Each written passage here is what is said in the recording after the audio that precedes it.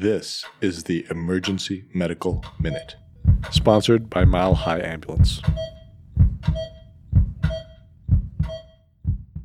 The Emergency Medical Minute is excited to announce that we are now offering AMA, PRA, Category 1 credits via online course modules.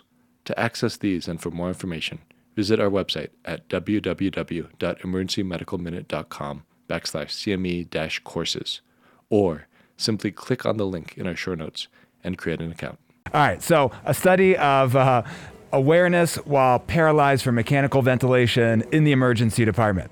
Like I said, it gets studied in the operating room, and they have found in the operating room that there's certain risk factors for being awake and paralyzed, something that nobody wants. Those things include just getting IV medications and not inhaled medications. You know, in the OR, they give them gas. That helps prevent people from being awake. Long-acting paralytics, not having like a formalized monitoring system for awakeness. Those things can make people at risk for being awake and aware, and those are things that definitely happen in the emergency department. So there haven't been a lot of studies that looked at this. This was a study that looked at one center. They kind of went back at their patients who had been intubated and paralyzed in the emergency department, and after they survived and were back to normal, sent them questionnaires. And they found that out of 380 patients they looked at, 10 could remember very clearly being paralyzed but aware. And that's 2.6%, which, you know, over time, you know, it seems like a lot of patients that could have this.